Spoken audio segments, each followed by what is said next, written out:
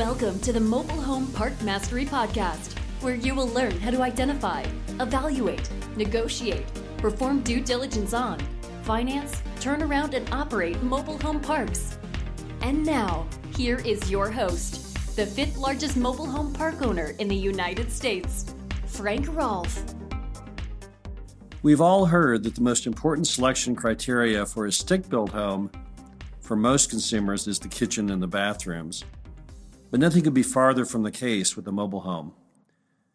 This is Frank Rolfe with Mobile Home Park Mastery, and this is our third part in our 5-part series on lessons learned from our residents.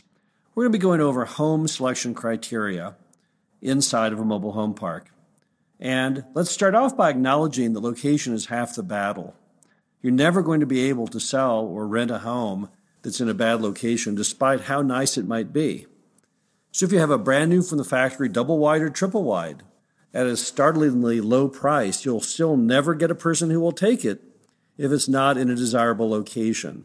So before you can really think about home selection criteria, you first have to acknowledge that location is also equally important.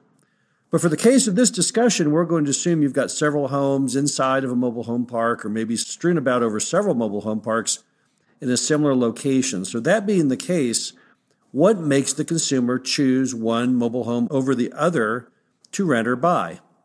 Well, and I've done these in the order of priority as well. So we'll discuss each item and then we'll discuss the priority in which the consumer uses these criteria to evaluate. The first and most important item to any customer who ever has walked into a mobile home park in history is how many bedrooms and how many bathrooms does the home have? Everybody has their own number of bedrooms and bathrooms that are very, very important to them based on family size or preference.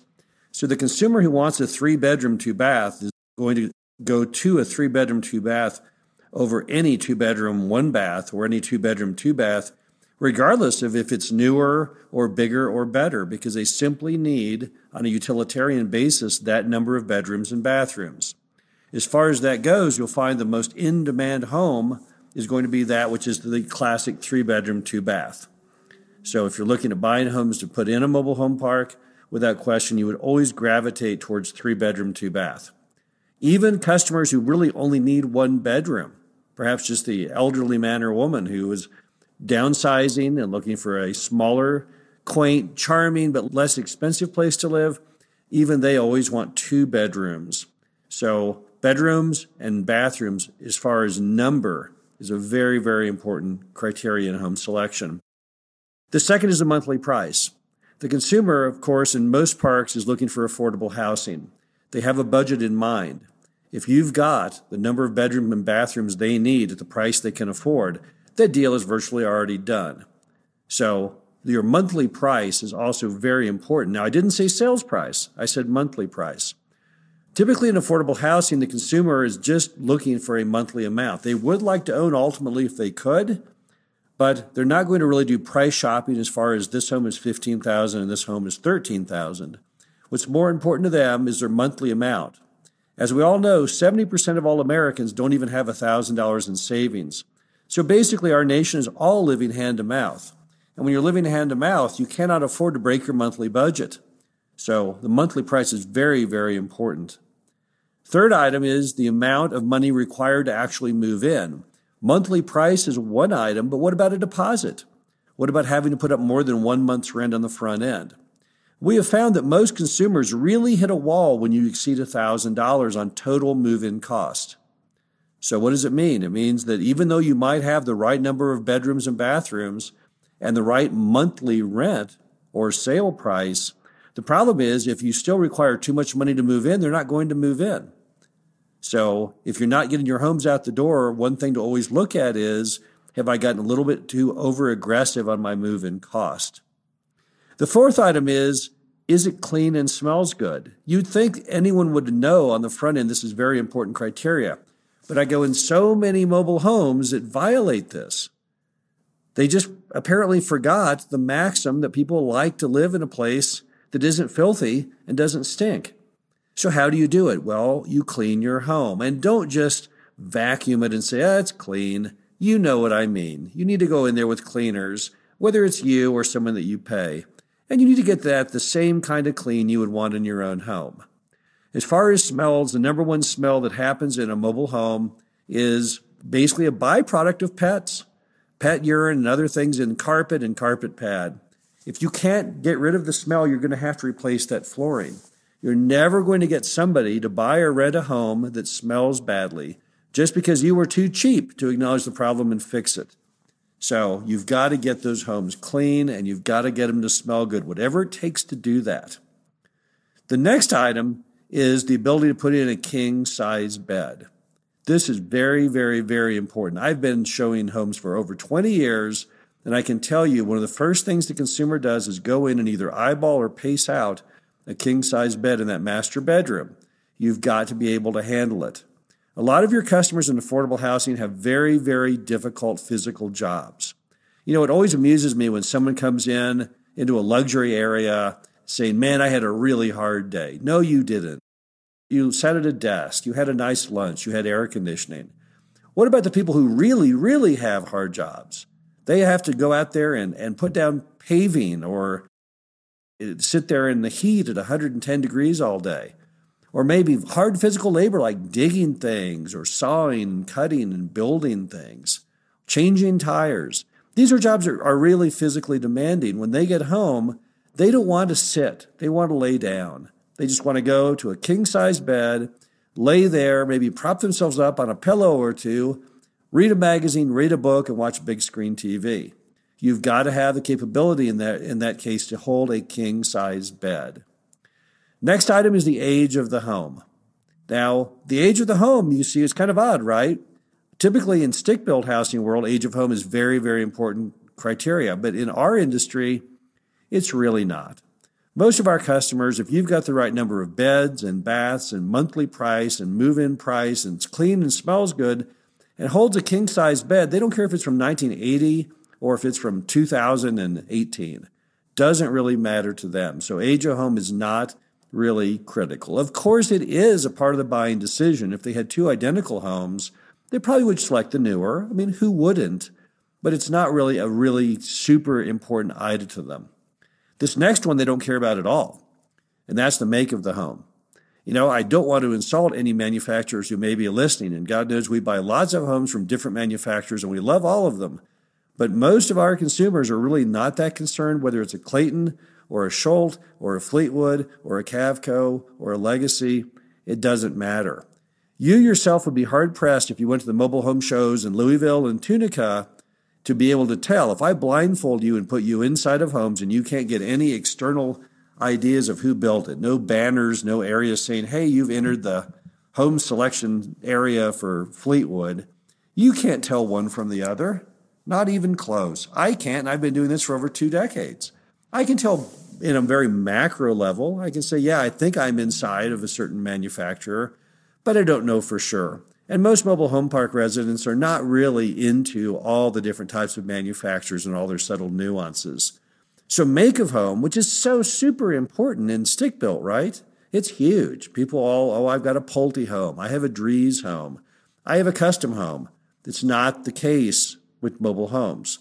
So what's really odd to me on the way people select which mobile home to rent or buy is that they're actually starting off with the utilitarian side, bedrooms and bathrooms, a monthly price, and total move-in, and if it's clean and smells good and a king-size bed, and then they're moving into the things that we think are so important.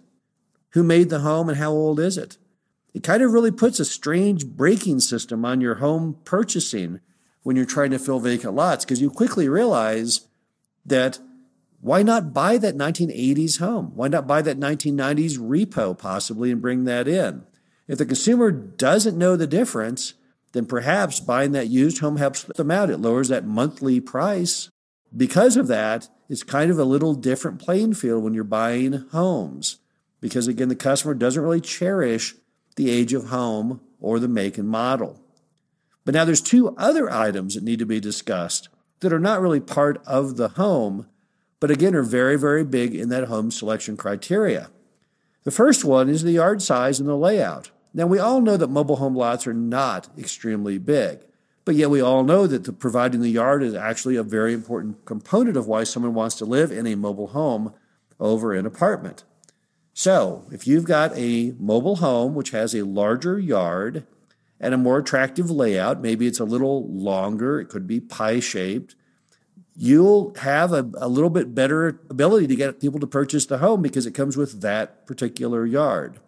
What it also tells you is when you're looking at putting homes into your park, you should look about where to orient that home on that lot to maximize the potential of that lot. And additionally, what can you do with that lot to make things even better? Can you cut out some of the brush at the back? Can you shape the tree? What can you do to make that yard more attractive to the end consumer? Because again, that yard is a big part of the home selection criteria. Next, you've got trees. Now, we all know that trees are, in a mobile home park, a very important source of a lot of items. They produce shade, and they also produce character. I have looked at many mobile home parks in areas where there are no trees, and those are some of the most homely parks you will ever see. If you go to any part of America where trees just don't grow because it never rains, a lot of Western America, this is a problem. The parks just don't look as good. If I take you to a park in Wisconsin or Missouri or someplace where it rains a lot and the trees grow really luscious and large, you will immediately note that those parks look very different, but you're not exactly sure why. It's because trees really contribute to the overall aesthetics of the park. So if you have trees in your park, it's a big deal. I think you'll always find if you go to rent or sell a home that has a nice tree or more in the yard, that home will sell more quickly than the one that has none. So then the question becomes, how can you do that? If you've got a home and you want to sell it, and you've got a yard, but the yard does not have a big tree, what can you do? Well, still, if you can, try and create some additional character. See if you can't plant something. Crepe myrtles are amazing trees. They seemingly grow without water. It's just astounding. They work very good in the southern United States. Put some crepe myrtles in that yard. Put in some kind of waxleaf ligustrum or some kind of evergreen that is, again, hardy and native and doesn't require a lot of watering. Because landscaping is a big deal, and a little bit of landscaping goes a really, really long way with mobile homes and also as far as the resident selection. One final item, because this can be added later, but it's still worthy of discussion, are decks. People love decks with mobile homes. Why is that? Well, it's because mobile homes are natural for a deck because they're already up on stilts. So when you're already 3 feet off the ground, it just seems like a waste if you don't put a giant deck on that home, which is also 3 feet off the ground. So what do you do about decks and stairs? Well, I don't think it's really the key deciding item for most residents choosing the home because you can always add it on later. But if you're trying to sell or rent a home and it's not moving well, a good idea would be to go in and put a nice, attractive, large deck on it. Those decks are like an additional room of the home. It's an additional outdoor space that people can go and sit and commune with nature and discuss things. And so they're really a great item. You'll find that a lot of the homes that sell very quickly, if you have several homes in a row that are all somewhat identical, is the home with the big deck because people just look at that outdoor space and go, wow, another room, another place I can go out there and sit. So now it's something you can add. It's not really expensive to add decks. You can build a really, really nice deck on a typical mobile home for around $1,000 and look at all the impact you get from that. I think in many cases, you might get more impact of putting them on the deck than a lot of the items people do inside the homes. If you put a little less better carpet in there and put on a better deck, you might make that home move quicker. Now, you also notice I left off a lot of items. I left off paint colors. I left off carpet colors. I left off carpet types, and that's because those are typically not huge parts of home selection. Yes, they are important.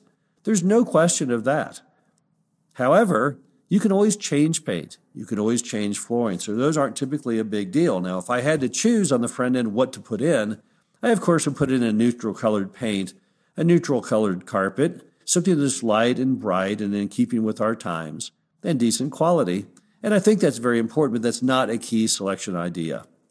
So that's the ranking. Let's go over one last time. Number 1, location, absolutely essential. Number 2, number of beds and bathrooms. Number 3, monthly price. Number 4, amount of money required to move in total. Number 5, the home be clean and smells good. Number 6, king-size bed adaptability. Number 7, the age of the home. Number 8, the make of the home. Number 9, yard size and layout, which are not really part of the home. Number 10, trees, landscaping, making lots look good. And then the one additional item, which are decks, which, again, you can always add to a home. They can always add in later. But if you're having a home that is not moving well, sometimes a deck can do all the difference and make all the magic. Again, I hope you enjoyed this and our 5-part series on the lessons learned from our residents.